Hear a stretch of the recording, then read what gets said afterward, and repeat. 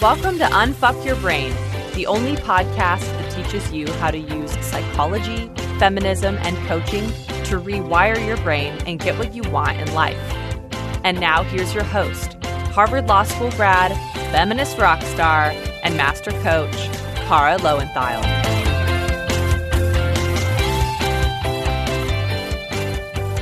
Hello, my chickens.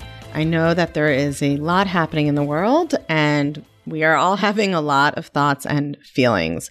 So I am releasing this bonus episode for you all. This is a webinar that I did in the clutch, all about how to think about these pandemic panic times. The most important thing I want you all to know, number one, is that thought work applies to this just like anything else. It's still just a circumstance, even when everyone else seems to be losing their minds. Okay, you can take things seriously, you can prepare, you can cope with things without losing your shit. So I hope it will help you do this. And the second thing I want you to know is I'm here for you. I've got you. We are going to get through this. If you are in the clutch, we are doing extra coaching. Got an extra coaching call later this week. You got an email about that. If you're not in the clutch, listen to this podcast. And if you think that you do need more support and coaching, now is as good a time as any to join, because I tell you all what, the difference between the people who are managing their minds right now and the people who aren't has never been more clear. Thought work is the way through any kind of crisis, not just your daily life. So give a listen. There's a teaching part where I teach for about a half hour. And then we've also got some live coaching I did that is being shared with permission. So I hope it helps. I'll talk to you soon. All right. First, I want everyone, if you are sitting, put your feet flat on the floor. Okay. We're going to take a breath. Put your feet flat on the floor. Put your hands down at your sides. I want you to close your eyes. We're going to take 3 breaths. Some of you have not actually breathed all the way in a week. That's actually probably always the case, but especially now. Breathe in through your nose. Fill up your lungs all the way until it hurts a little. Out through your mouth. Okay, we're going to do 2 more. Stay with me, my people who don't like to be in their bodies. Breathe in through the nose. Out through the mouth. In through the nose. Out through the mouth. Obviously, if you were driving, I hope you didn't close your eyes for that part. Okay? Because we're going to start with talking about our bodies. So I want to get you back a little bit in your body. So here is what I want you to know first and foremost. The model applies to everything, including viruses.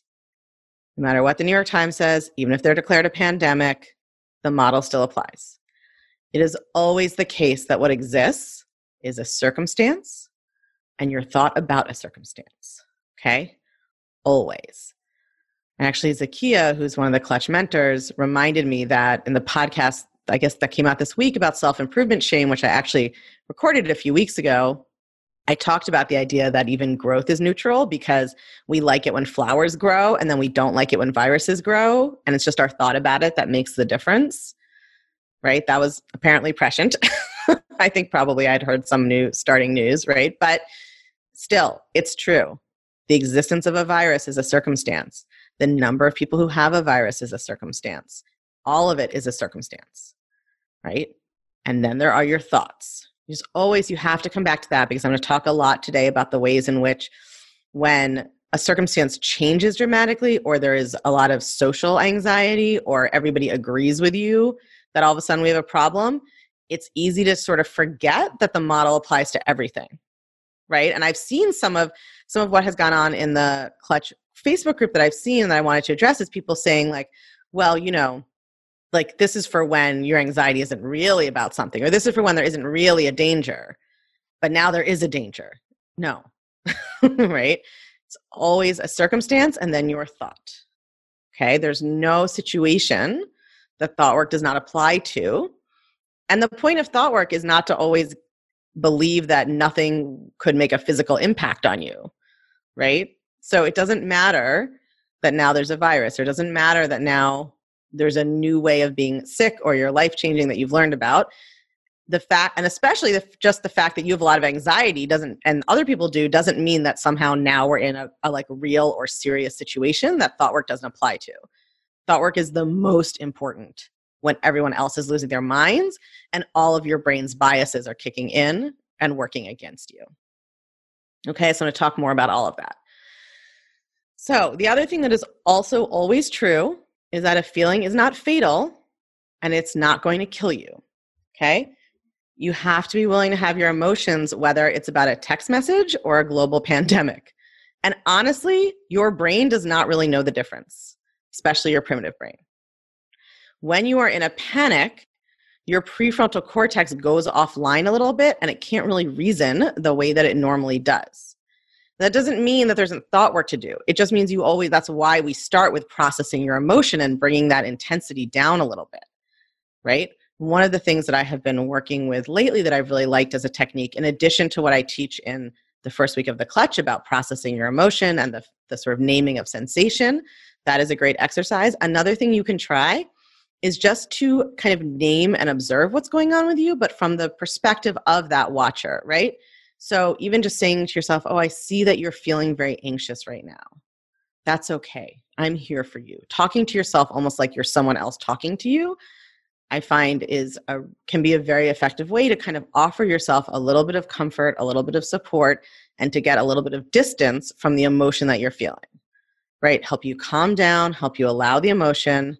That will bring your prefrontal cortex a little bit back online. So the emotional processing tool from the first week, even today in the Facebook group, I think I posted like a image about ways to process an emotion, right? To like name it, to try to be willing for it to be there, to sit with it, right?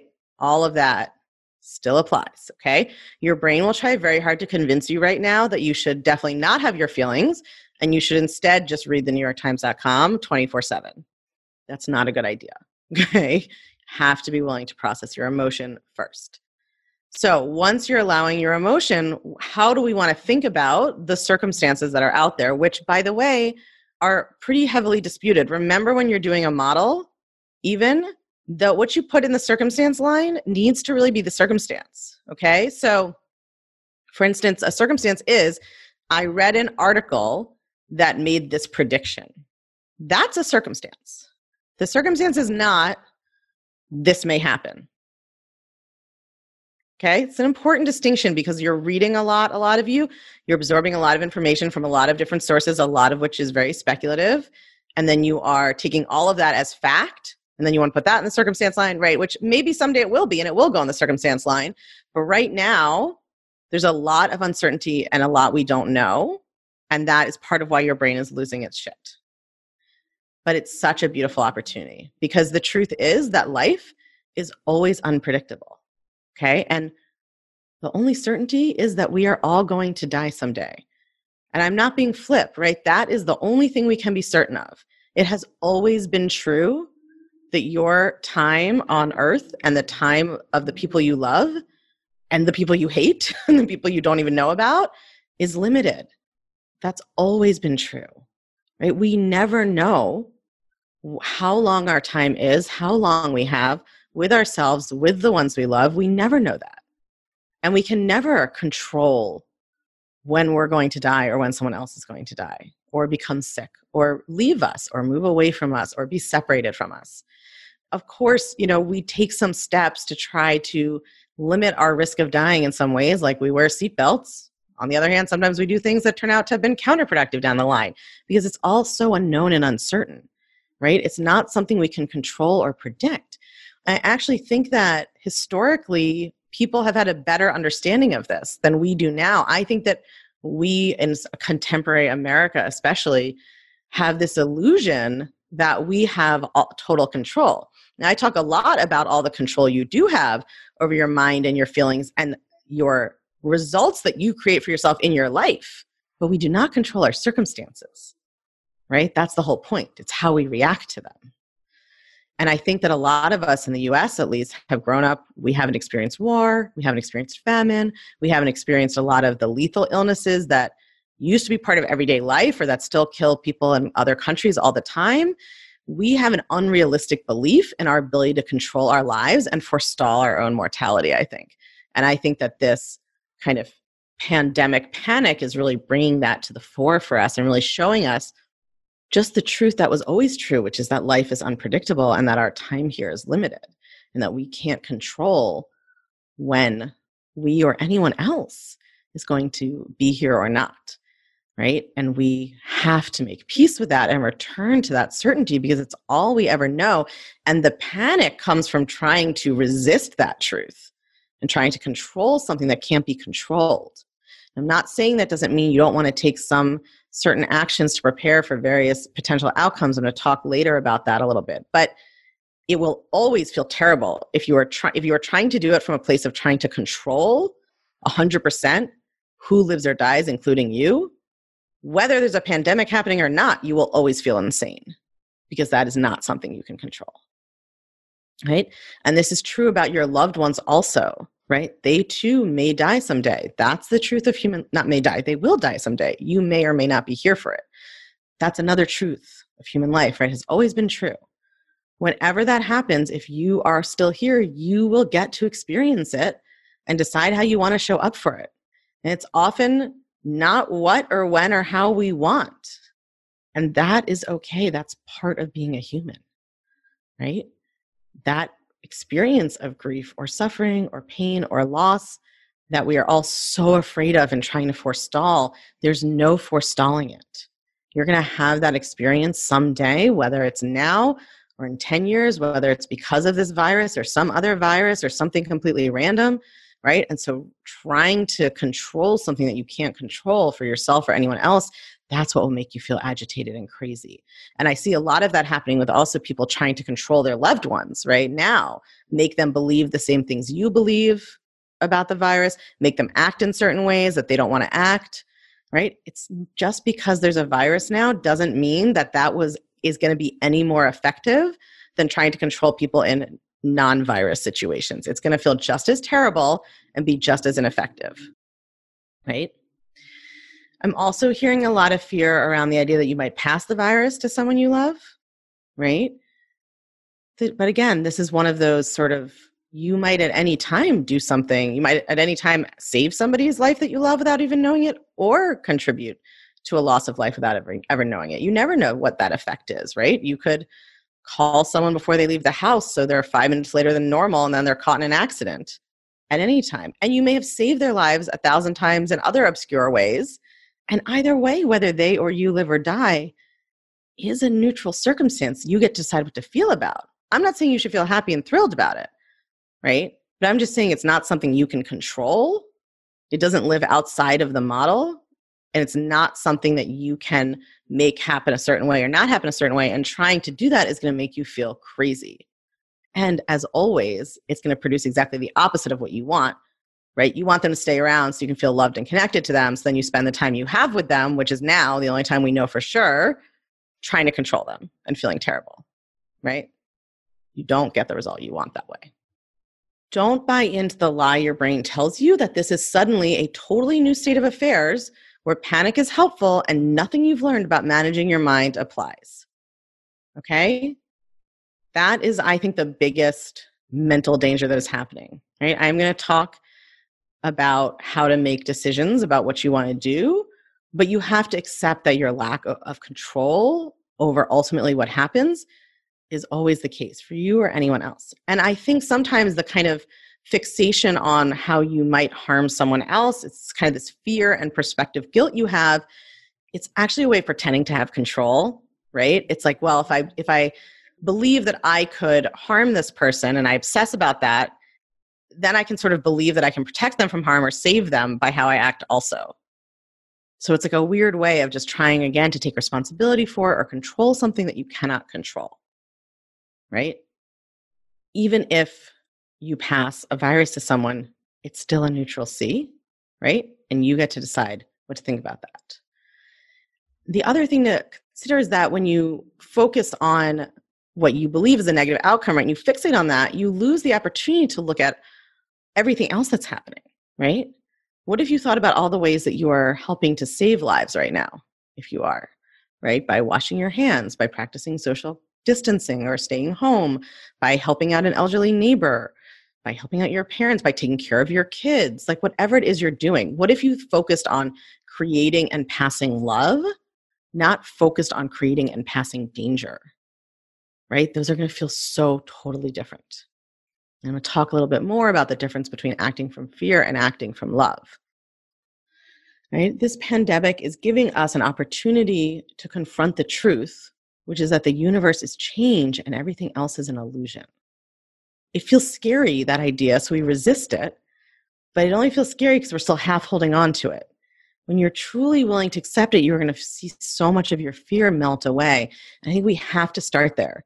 We can't get into like, what are the brain hacks? What should I do about social media? Like, I'm going to talk about those in a minute, but all of those are the A line of the model, right? Like one simple hack for reducing anxiety, or limit your social media to 10 minutes or whatever it is, right? It's the A line. We got to start up in the thought and the feeling line. We have to let go of the illusion that we can control anything 100%, including our own lives. And it is paradoxically that is so freeing to remember that has always been the case. You have never had control over that. You don't have it now, and you never have, and you never will. Right? All we have is the time that we have, whatever that time is, which we cannot ever know, and how we want to show up during it. And that is such a weight off. So once we are a little more in that place, right, then we can start to think about how we want to think about what's happening in a more concrete way. So just as an example, I had been reading the news and keeping up with everything and decided in the middle of last week that it was a good idea for me to cut my trip home, come home, start practicing social distancing in order to slow the spread of the virus. I made that decision out of looking at the circumstances, understanding them, and then out of what felt like love for me and for my fellow humans, right? Not out of anxiety, fear, panic. You can take action without feeling so panicked and crazy, right? And the thing is, if you take action from feeling fear, you'll still feel afraid even when you've taken the action, right? It doesn't change it. So you have to be very careful to distinguish between taking action, which is something we can do from a variety of emotions, and how we want to do it, whether from fear or from love, whether from catastrophizing or from looking at data and acknowledging what we can't control and then working on what we can control. And because things are changing quickly, I don't even know what the situation will be when you all listen to this, but I do recommend that you make sure that you're educated about what's going on and that you make your decisions accordingly. Don't just listen to what everyone else is saying, because some of you are surrounded by people saying there's no big deal and no one needs to do anything. And then some of you are surrounded by doomsday preppers, right? And you want to look it up, read the news, understand the actual circumstances, and then decide from whatever emotion you want to be cultivating, how you want to think and feel and act. And for me, that is engaging in social distancing, which I believe is necessary to help protect our public health resources. Let's talk about what happens to your brain when there is kind of a pandemic panic happening. So you have to remember, your primitive brain is always looking for information that is relevant to its survival, right? This is what it is designed to do. And right now, some of you think that this is very serious and real, right? More than the other things that you used to worry about. But I really want to encourage you to remember, it's your same brain, okay? Your brain is always looking for threats. Last week, it was your boss and your dating life. This week, it's a virus. It's still your brain. I think the biggest mistake you can make is to think that because, number one, it's medical, or number two, everybody else is freaking out, that means your brain has suddenly become a super reliable, objective observer and analyzer that is doing a great job right now. No. Right? Your brain is not like bad at every day, great in a crisis. Your brain is the same. Okay. So I'm gonna give you an example, because I have noticed in my own brain, which is of course also being crazy because it's a brain, that I'm not worried about me dying, which, okay, you could say that was statistically, a safe bet because I'm in a low risk category, but I'm not that worried about my family members dying, even though some of them are in a higher risk category. What am I worried about? And by this, I don't mean what do I actually think is more important on a true level. I mean, what is my brain fixating about? My brain is fixating about my romantic relationship. And my boyfriend's in Europe for a month. He's traveling around teaching workshops. my brain is obsessed with thinking about how this pandemic is going to impact him and our relationship. Again, why? Not because that actually is the most important thing in the world that I could think about right now or anything I can do anything about. No, it's just because romantic relationships are the area that I have taught my brain to think about for a long time. And that's where I've been doing the most thought work before this all started. And so that's just what my brain is used to thinking about. That's what I've trained it to focus on. So that's what it's doing, right? It's not making a logical assessment of the situation and allocating its concern proportionally. It's for sure not focusing on the part that I can do anything about at all, because I not only cannot control what happens to me, I for sure cannot control what happens to him or his behavior, right? I'm not focusing on that because it's like a smart, good thing to focus on. I mean, when I use my prefrontal cortex to decide what to focus on, that's not what I focus on. But if I just let my brain run wild, I'm not managing it, that's where it goes, right? It's just doing its usual thing. And that is so important to realize. If you look at your thoughts about the pandemic, about the virus, about COVID-19 existing or whatever it is, you are going to see that whatever patterns were happening for you in other areas are happening here. Like if you have a lot of scarcity thinking about resources, you are probably freaking out about stockpiling groceries. You have a lot of medical anxiety, you're freaking out about that, right? Your brain is just doing what your brain does, right? Just like changing a job or changing a relationship, and you end up having the same thoughts as you did in your last job or you did in your last relationship. We can swap out pandemic for no pandemic, but surprise, your brain is basically the same.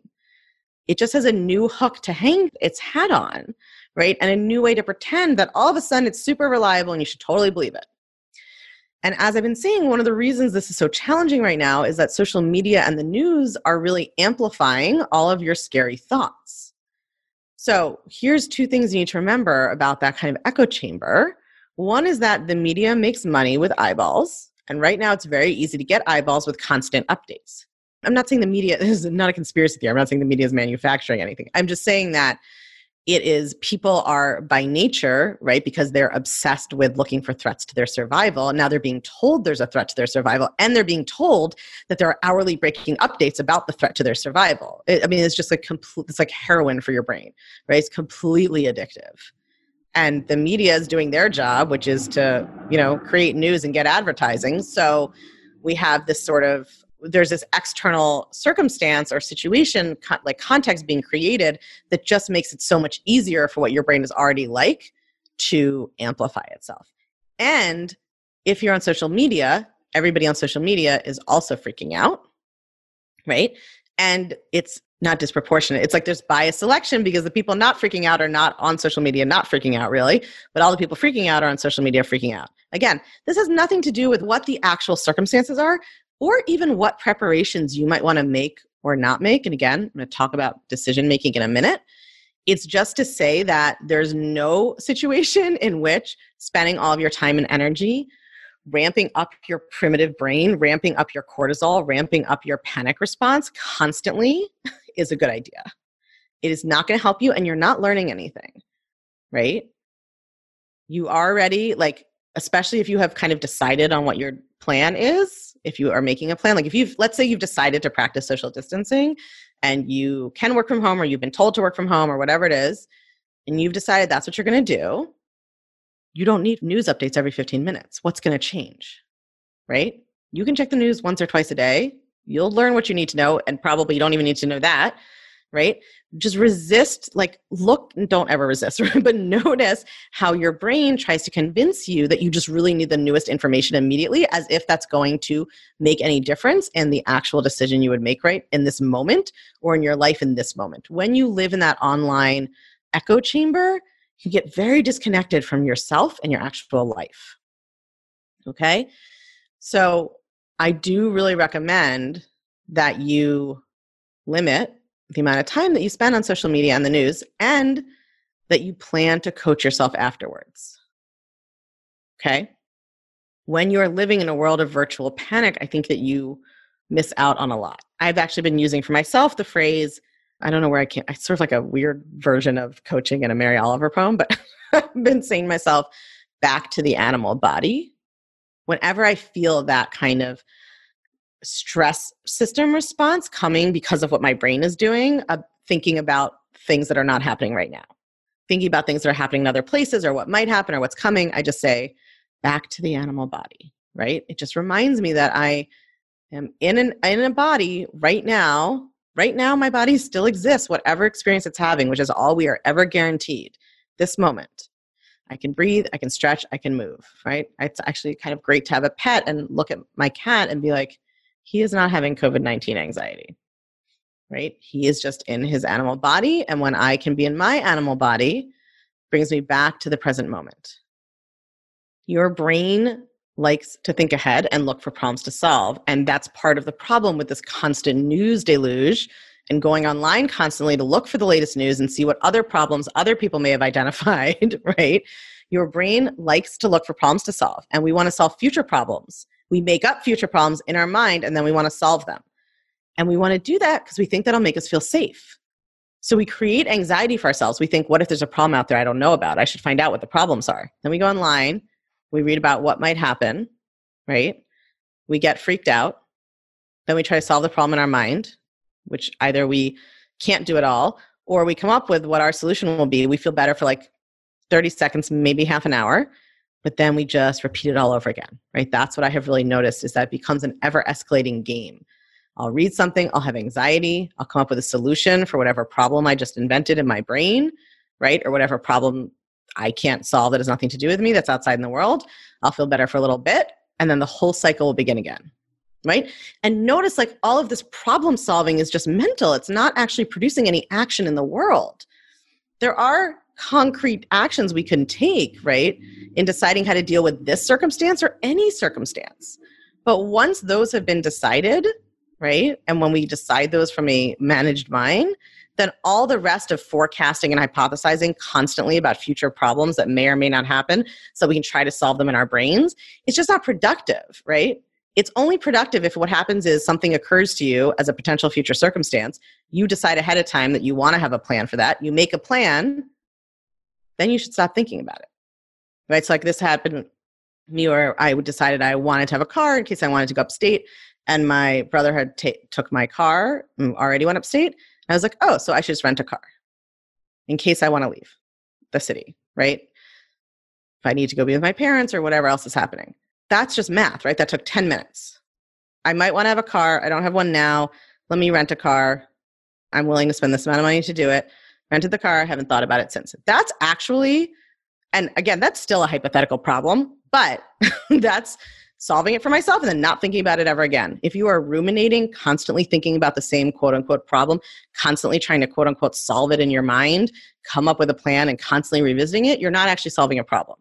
You're just making up a problem, not solving it, and ruminating about it, right? And so then you really have to look at why. Probably because you're trying to get to emotional safety from solving a problem, which will never work, right? You can never take action or plan to take action to create emotional safety. Okay, I'm going to talk a little bit about that more too. Here's the other thing, and this is a lot of information, but I think it's all important.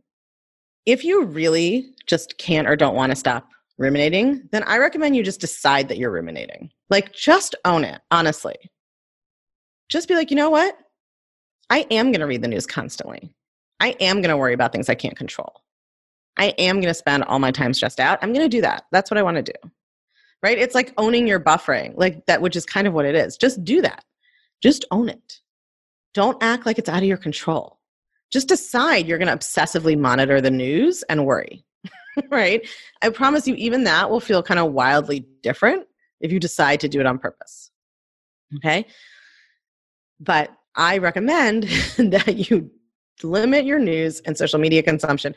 I think especially when you're home, it can feel like it's connection somehow to be on social media. If you want social media, get in the Clutch Facebook group. Go in there. Talk to other people who are managing their minds. Do some thought work on something else in your life, or do thought work on this, but or call a friend, or talk to somebody in your home, or talk to your pet. Read a novel. I've been reading a lot of poetry, actually. And in fact, I have a Facebook post now where people are adding their poems, like some non-pandemic connection. Okay? If you do call a friend or you want to talk to someone in your house, don't just talk about COVID-19. We'd set a time limit for that. Like, we're allowed to talk about it for 7 minutes, and then we got to talk about something else, right? Constantly ruminating about it out loud to other people will not feel any better than ruminating about it to yourself. And if you're going to constantly watch the news and worry, or you're going to even just check it twice a day or whatever it is, be prepared to coach yourself, right? Don't just be like, well, I'll look and see if anything upsetting has happened, and then look and then freak out, right? Just like having a hangover. Just plan to coach yourself. You're going to have an emotional hangover. Plan to coach yourself afterwards. Plan to take care of yourself that way, right? And that really kind of brings me to, I think, the last important thing that I want to touch on before I take some questions or coach you guys, which is that thought work, even about your own illness, your own potential death, other people's potential deaths, which again, have always been something that could happen. That circumstance has not changed, right? That is not a situation where thought work isn't important. Thought work is the most important, right? I always go back to this quote from Viktor Frankl, who's a Holocaust survivor, who said, "The last of human freedoms is to choose one's own attitude in any given set of circumstances, to choose one's own way," right? And that is what thought work is, okay? That is why thought work is so important right now. How do you want to show up in the world? How do you want to show up for yourself and for others? At any day of your life, no matter what's happening outside, how do you want to show up? How do you want to experience that time you have, right? What do you want to experience? And however many days you have left on this earth, which are never guaranteed, right? Your mental health impacts your physical health. It impacts your immune system, right? It's a necessity. Now, that doesn't mean that then you should start stressing out about how if you're anxious, you're damaging your immune system. Okay? There's a big difference between like uncontrolled, unmanaged mind, just resisted anxiety. Like that is all very stressful. If you are allowing your emotions, they are not dangerous to you. Okay? But it's just, again, to say like your mental health and your emotional health are a necessity. And right now, here's what we're doing. We are all like neglecting our mental and emotional health and like running it over with a steam truck, chasing after our fears about our physical health. It doesn't make sense, right? And it's not going to be effective or helpful. You may get sick. People you love may get sick. That has always been true. It always will be true. Okay? Nothing about that has changed. But your panic and your fear and leaning into that, which is what a lot of you are doing because everyone else seems to be, and believing that it's useful or valuable, or that it just sort of has to happen because the circumstances changed, it's not useful, okay? Panic and fear are useful for life, saving your life when it comes down to the kind of thing that your primitive brain evolved for. Like jumping out of the way of a bus is the time that's kind of an intense emotional startle is helpful. But that's when like in that limited circumstance, immediate frantic action does actually help you. But that's not what modern dangers are about. It's not how viruses work, right? Don't let your brain and other people convince you that hysteria is going to keep you safe, or that somehow you can't manage your mind about this, or that everything has changed now, everything is different, and so all of it is terrible and frightening and scary, right? It's always just a circumstance. You always get to decide what to think about it. And when you lean into that fear and anxiety and hysteria, I mean, what's so damaging, I think, is that that's presented as being responsible, right? Now, again, always remember the thought-feeling line, not the same as the action line, okay? You might decide to take certain actions or certain preparations but they don't have to have anything to do with being panicked, afraid, or hysterical, right? Those emotions are never responsible, I don't think. They don't ever produce a good outcome for you or anyone else, right? They just lead you to make rash decisions just to get a few moments of relief, right? It's like a binge or something, but it actually distorts your perception and your ability to make the decisions you want to make and show up the way you want to show up, right? There's that whole episode on fear and safety, which I think is a good one for you all to revisit, because all we want is to feel safe, right? About ourselves or other people. It's always still just our own emotion that we want to feel safe. And the only way to feel safe in any circumstance is managing your mind, because safety is an emotional state, right? You need to coach yourself. You need to do your thought work. You need to get coaching from me and the other coaches in the Clutch and from the other chickens in the Facebook group, right? Most of your Facebook feed right now is full of panic, and that is not serving you. Make whatever plans you want to make, do whatever prep you want to do, but if you're going to hang out on social media, I want you to hang out in the Clutch Facebook group. Right now, more than ever, you need to be connecting with people who are managing their minds, not only connecting with other people who aren't. Right? I think that this experience, as uncomfortable as it is, like all growth experiences, is really a call to be present in our current moment. Right? There's so much that is unknown right now. personally, on a national level, on a global level. We don't know what's coming.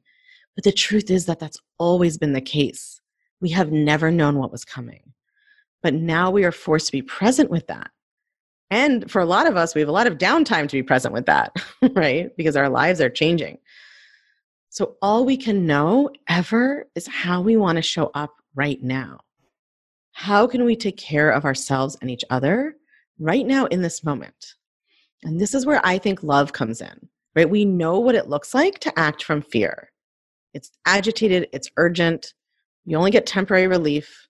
If you train your brain to be afraid, you will always find something to be afraid about, right? And you will be in that escalating cycle that I described where you freak yourself out, you get afraid, then you get a little bit of safety somehow emotional by like solving the problem in your brain or whatever it is, and then you find a new one. Right? You'll just always be doing that. You can never act or your way to emotional safety, and you can't think your way there by solving problem after problem, right? You can only think your way to emotional safety by letting go of trying to control the things you can't control and knowing that what you can do is always practice allowance and acceptance of your lack of control. The only way to experience that, I think, you can experience it from like a neutral acceptance. You can also experience it from creating and acting on love, right? I do not think that love is unrealistic or delusional or being in denial, right? You might want to read some data. You might want to consider some possibilities. You might want to make some decisions out of love right now. You might want to prepare in certain ways because of love. It'll feel very different than acting out of fear, right? Fear always pretends to be urgent and right. But love is always all that we really want to feel, safe and loving and loved. And those feelings come from us, no matter what the circumstances. That has not changed. Right? Our daily lives may change, our finances may change, our family may change because of this illness or for 1,000 other reasons that we can't predict that were always true. It was also always true that the illness was coming. Right? None of that controls our thoughts. We can decide to think everything is worse or everything is better or that it's all neutral. Right? We always get to choose what to decide. And for me, I just always want to show up from love. I don't think that whatever happens to me, I don't think I will ever regret doing that. And I actually wrote myself a little pandemic mission statement, which I will share with you all because I think it could be a good exercise for you to do the same. It's really just like writing a sort of couple of affirmations or thoughts that I want to practice really. And I'm reading it every morning. And whenever my brain tries to like grab the wheel and spin the car in circles, so this is mine. Yours might be different. My job is to show up and love. To love my students and be a guide and teacher for them during an experience none of us have had before. To love my family and my boyfriend from afar while we are separated. To love my brain and its anxious thoughts. To love all the people I've never met and am trying to protect by staying home. To love this unpredictable human life, which is always full of change, because certainty is an illusion. That is the work of living a conscious life, and I choose to love it. Okay, so that's what I wanted to share with you guys. I will answer some questions. So somebody says, I have a few underlying health issues that I have not addressed, which makes me scared that I will die if I contract the virus. I feel like my own decisions can keep me safe, but I'm having obsessive thoughts about the precautions or lack of by other people around me. So that's a great question. And right, you're wrong in both ways. You believe that your own decisions can keep you safe, which may or may not be true, right? Yes, we can mitigate risk to some extent, but we don't always know, right? You could wear a seatbelt and end up in an accident where the seatbelt is worse for you. You can wash your hands a lot and stay home and then trip in your own home when you wouldn't have if you were out, right? I mean, that's the whole point, right? We cannot control it all. And so the most poisonous thought you have, actually, you think your problem thought is that other people aren't taking precautions. But I think your problem thought is that your own decisions can keep you safe. And that's where you're basing your emotional safety on, is believing that you can control if you ever get sick or not from this or anything else. And I don't think that that's true, right? It feels scary to admit that, but actually, if you let go of that belief, and you accept that you can do what you can, but that you can't control whether that happens or not, now or anytime, right? I think you'll feel more free. Okay, I'm going to focus on questions that, just since this webinar was about this situation, that are about really this. how do I make peace with the things I can't control? So I want you to rewatch the webinar, right? That is the eternal question, and listen to the episode on uncertainty, which is I think 107. The whole reason we want to control things is we think if we controlled them, then we could feel okay. It's exactly the opposite, right? You have to stop putting your emotional state on things outside of you. That's why you're trying to control them. Okay. Somebody says, any advice for managing thoughts around my investment funds dropping? It's a great question. So I think the stock market is so fascinating because it's like all just thoughts. Nothing has happened yet, right? But the market collapses and then it bounces back. It's like just people's thoughts all over the place. So honestly, I would just not look at that shit right now, right? Like we are in a time of a lot of upheaval. You are probably not planning to liquidate all your investment funds in the next 3 weeks. So I just won't even look at them. I mean, or look at them and manage your mind either way. But yeah, I guess that's just changing the circumstance. But for me, that's actually the thought work is to stop thinking that it's useful or a good idea to monitor them minute by minute, right? It's like you're monitoring them because you want to have a feeling and believe something, and you think looking at them is going to help you with that. But you're getting the opposite result, right? So I'd either do the thought work to not look at them, which will be hard for you, or do the thought work to look at them and not care what they say. But you can take that in either direction, like pick one. But just make sure the big question is like, why am I looking at this? Why do I think it needs to be different, right? What do I think that I would get to think and feel now by looking at this money that I wasn't planning to use for years anyway, probably. Somebody says, what happens if your new side job is social media management and you were drawn to looking at stories about the virus? What do you mean drawn to? They're not like the sirens on the shore. They're not drawing you. You are choosing to read them. Yes, if your job involves looking at news sites or social media, then things are going to go by you. But, people go by you on the street and you don't jump them even when you're drawn to them. So don't call it being drawn to it like you don't have any control over it. You got to take ownership and decide, am I going to look at these or not? And how am I going to think about them? Any advice about how we can help other people when we clearly cannot help everyone and there are going to be a lot of people who need help? Okay, so you want to know what my action line is here, right? And I'm going to coach you on your thoughts. I think this thought, we clearly cannot help everyone, to you seems like a circumstance, but it's not helping you, right? It's not getting you a good result. What if your thought was, I can't wait to see how many creative ways I can come up with to help people? You see what I'm saying? You don't have to believe you can help everyone. That's not the only option. It's not I can or can't help everyone. It's just by starting your thought process with we can't help everyone and a lot of people need help. It's like you're already starting from scarcity. There's more people that need help. I can't help them all. And then of course you feel overwhelmed. You don't know how to make any decisions because you're asking yourself to do something that seems impossible. You're starting from scarcity. So what if you switch that, right? And you started from, I'm so glad that I have whatever it is, the time, the money, the resources, the training, the teaching, whatever to help people. How can I get this out there? What's the next thing I could do to help someone? Or what's the most creative way I could help people? Ask yourself a more positive question and that will help. Advice for dealing with others' reactions or actions to this issue, particularly partners with the limited social interaction and potentially lockdown. My partner's seriously catastrophizing. Yeah, you got to manage your own mind. He's allowed to catastrophize. The news is catastrophizing. So what?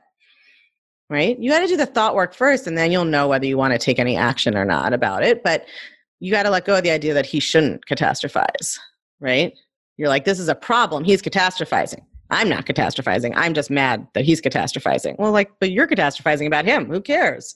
He's allowed to catastrophize. He's allowed to think what he wants. What do you want to think? Then you'll know how you want to feel and act about it. Okay, I know I didn't get to everybody's questions, but that's why it's perfect. You are all in the clutch. You can post them on the Facebook group, submit them to Ask the Coaches. I encourage you to. Same for all you people who want to get coached. We have about 15 more minutes. So I'm going to coach some of you, but I want the rest of you to post in the Facebook group or submit to Ask the Coaches. All right, let's do this thing. Hello. Hi. Thanks for taking me.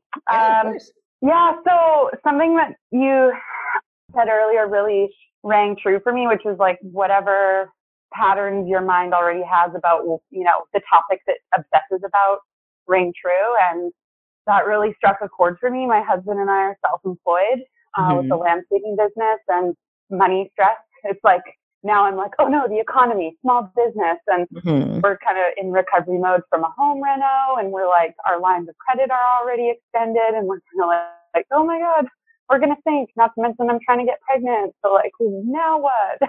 And yeah. Okay. So there is a difference between your brain and my brain right now. You always think there's scarcity. So that's what you came up with. My first thought was like, well, people are going to be staying home. They're going to really want their lawns to look good probably. If you're willing to go do their lawns, they'll have something nice to look at.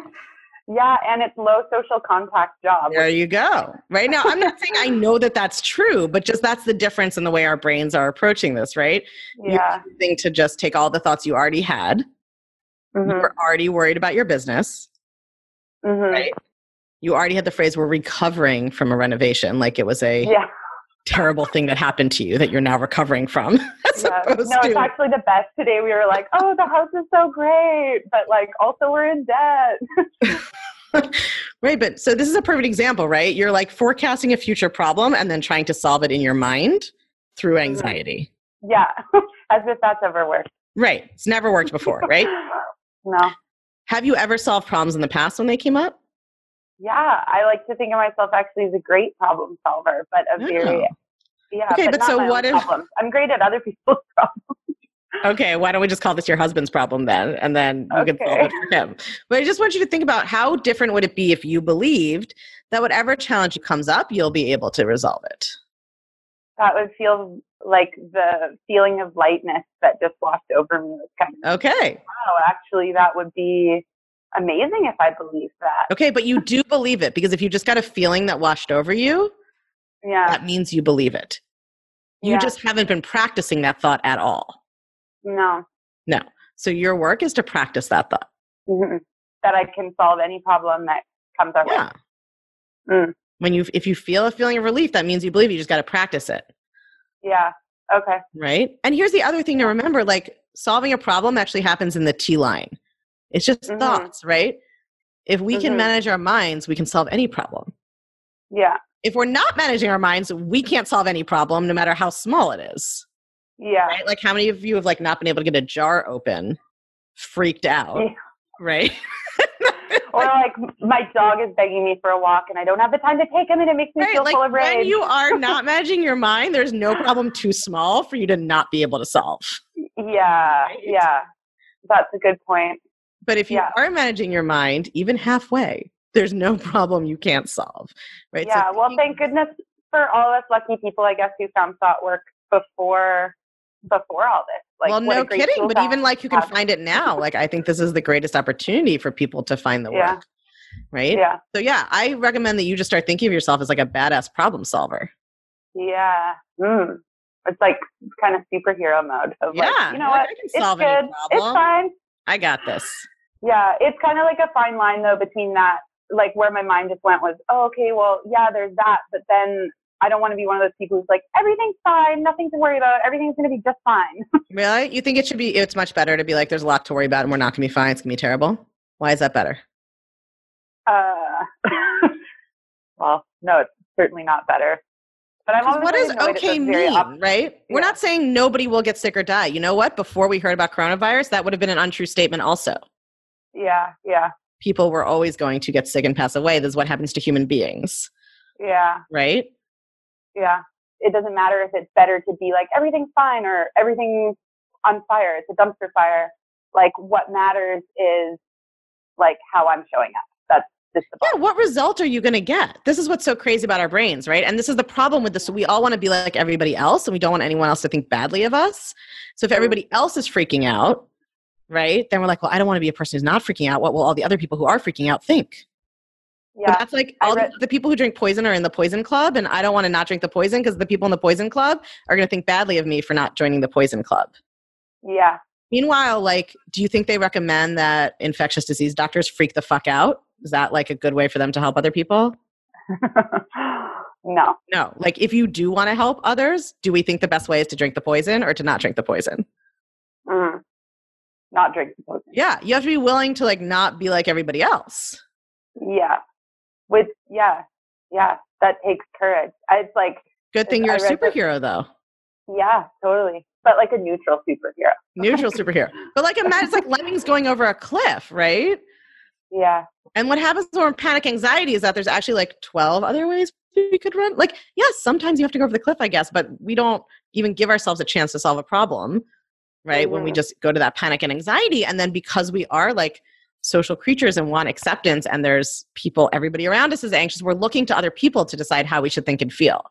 Right? We're like, oh, my third grade teacher who I really respect, they're freaking out, so I should freak out too. Yeah. Right? And the really important thing to understand is like, freaking out, your emotion line is very different from the thought that creates freak out.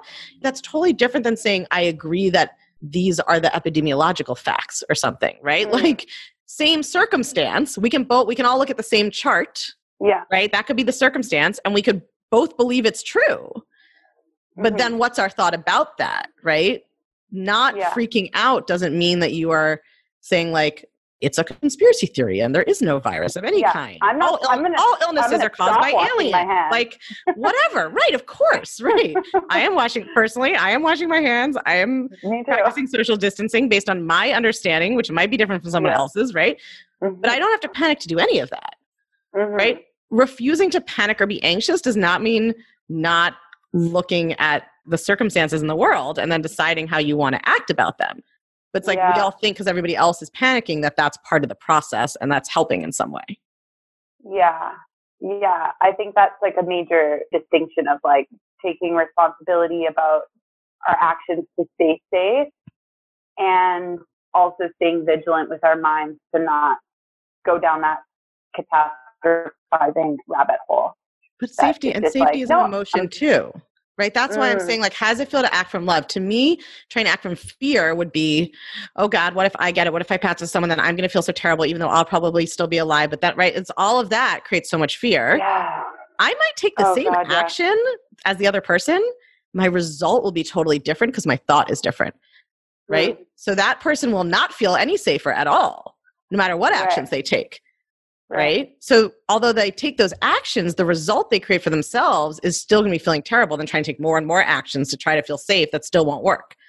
Right? Whereas my thought is to show up from love means to do what I think I can based on what I understand, but knowing I cannot control it. Yeah. My safety has to come from my own emotional thought process. I have to be comfortable just as a human with the fact that life is totally unpredictable and anything could happen to me or people I love. We all mostly go around completely avoiding that. Yeah, that it's pretty major. And this is like a big opportunity to confront that in our own minds. And that mission statement you shared I thought was really powerful. I was very moved by it. Like, I teared up at it. It's like, it's pretty major to choose those thoughts in a time like this. It's very, I think I'm going to go back and rewatch it and take notes and put it on. I'll post it in the group. But exactly, like, I think this is an opportunity for us to grapple with the truth that is always there, which is that life is uncertain and unpredictable, and we get to decide how to show up. Yeah. Right? That has always been true. It's not like the virus even created that for us. It's been true. And here's the other wild thing. Everybody on this call came to this call because they're freaking out, right? There's people somewhere else not freaking out at all, right? For them, the virus is not creating that opportunity. Maybe something else in their life will or not, right? The other problem with the echo chamber is like, again, it's not about what the facts are, but it's like, what are the different ways? It's still just a circumstance. People are having a lot of different experiences. So we still get to decide what's the experience I want to have. It is optional. How do I want to think and feel about it? Yeah. All right. Thank you for sharing. You're welcome. Yeah. Okay. Let's do one more. Hi. How are you? I'm good. How are you? Good. Tell me, what's happening in your brain? Well, it's interesting what you said at the beginning of the webinar. Well, the one thing I think that I stress the most out about is money. And that's totally what's been coming up with this virus for me. Like, it hasn't even really hit New Zealand yet, big time. I've only had one client had to cancel coming this week because she's been in Jakarta, so she has to self-isolate. But it hasn't really affected my business yet. And yet I just keep thinking it's going to. And it's like, that's the one thing that I worry the most about. Even though I have young kids, I'm doing things like getting the hand wash, and I've not taken my daughter to the movies today. I'm doing like things like that. But the thing that comes up the most and gives me like that feeling in my stomach of worry is that I won't have enough money. Yeah, which you were already feeling that before this happened. Yes, definitely. Right? But so your brain is like, oh, but now the World Health Organization is involved. So now these thoughts and fears are totally true. Yes. Even though they're not actually true yet, nothing has happened to you. Yes. Right? Yes. Yeah. And you can see if you keep believing that, what's going to happen, right? You're just going to keep producing whatever result those thoughts produce. Yeah. Right. And then you might make less money. And then you'll be like, see, it was because of COVID. Yeah. Maybe not because I stopped showing up in my business because I totally thought it wasn't worth it. Yeah. Tell me what you do. I'm a personal trainer and a Pilates instructor. Okay. So your feeling is like nobody will care about being healthy ever again. So that's just it for you. I think because I have a little studio, a little private training studio, and I run classes and have private clients. So yeah, and the other thing that I've tried in my mind for the last 10 years, I've been like, I should do online training. And then I finally started online training about a year ago. And it hasn't taken off at all, but I haven't put any work into it. So I don't know why I expected it to take off. You were like, I put a website up. Where are my clients? Pretty much. Let's just think about this. This might be crazy, but what if you made more money because of COVID? Yeah. Is that possible? It is. How would that happen? It is. I don't know if I believe it. I say that out loud. No, but tell me how could that happen? Let's just take, maybe it's not you. It's some other Pilates instructor who started an online business and then did nothing with it. How is it possibly true that a change in people's behavior might give them an opportunity to make money instead of lose money? Well, I guess there's a lot of people that are going to be stuck at home. And so online training is the perfect avenue. Mm-hmm. That seems right to me. Yeah. So then, creating that online presence, like starting to actually put that effort in online. Yeah. Why have you not done that? I think because I find lots of little reasons why like I'm not good enough, I think I think it's probably that. But why are you doing that? You show up to teach your classes in person, right? What's your thought about that? I do. It varies. It's really interesting because I have 2 sessions. I have a Monday night class, 2 classes back to back, and they're almost fully booked, and a Wednesday morning class, and there's 2, and they're both almost fully booked. And so those classes are always very busy, and that's very uplifting to me. Because why? What's your thought about it? Positive things. My thought is well, it's interesting because then I teach my Friday morning class and only one person shows up, and I have only 3 people in that class. And that makes me feel like I'm not a good instructor. No, no, your thought is that you're not a good instructor, and you temporarily assuage your own thought by looking at the number on Mondays and Wednesdays. But you're giving the people who come to class the authority over how you feel. Okay. Like, do you become significantly worse at your job on Fridays? Do you like lose all your knowledge about Pilates? Like you forget how the reformer works on Fridays? No, you're the same at teaching Pilates on every day, and different amounts of people show up. But you're like, oh, I was good on Monday, but now I'm trash. Yeah. Right? Because you're so tied to that external validation. Yeah. So of course, what you're doing with your online business is you're like, well, I started it and nothing happened, so I must be terrible. So it's all the same work. Like if you coach yourself in your Friday class, you coach yourself about your online thing, it's going to be the same thing. Okay. And now a lot of you watching or listening to this are thinking, okay, but I don't have an online business. So for me, it is going to be disaster. But if I coached her about something else, you'd be having the opposite thought, right? The point is that if you already were worried about money, you will still be worried about money now, and your brain will just tell you now you have a good enough reason. Yes. Right? And the job is always, how do I want to think and feel about this? Not let me just believe my brain when it tells me that this new circumstance is dangerous. Okay. Right? People who are worried about making money and don't think they can make money never make money under any conditions, right? Or never think they have enough, or never make the amount they want, whatever it is. Enough is not, objective. And people who believe that they can make money under different sets of conditions, right? It's always the thought. Yeah, that makes sense. I left the father of my kids this year, and he earns a huge amount of money, the top 1% in New Zealand. And the one thing, he was very controlling. And a friend of mine just came over for a glass of wine the other night, and she said, why is he so obsessed about money if he earns so much? And it just, So it has nothing to do with how much you earn. It has to do with what your thoughts are.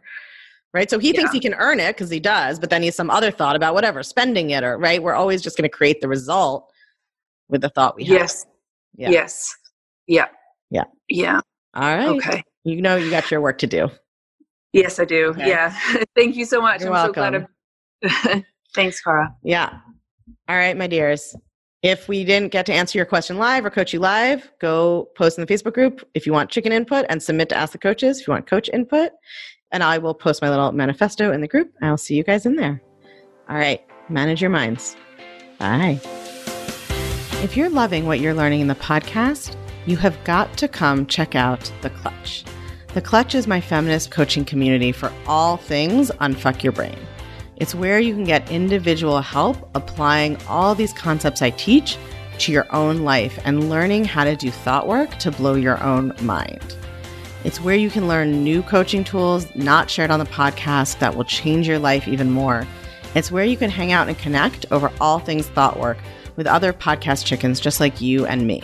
It's my favorite place on earth, and it will change everything. I guarantee it. Come join us at www.unfuckyourbrain.com/The Clutch. Or you can just text your email address to 347-934-8861. If you text your email address to that number, we'll text you right back with a link to check out everything you need to know about The Clutch. 347-934-8861. Or again, just go online to www.unfuckyourbrain.com/The Clutch. I cannot wait to see you there.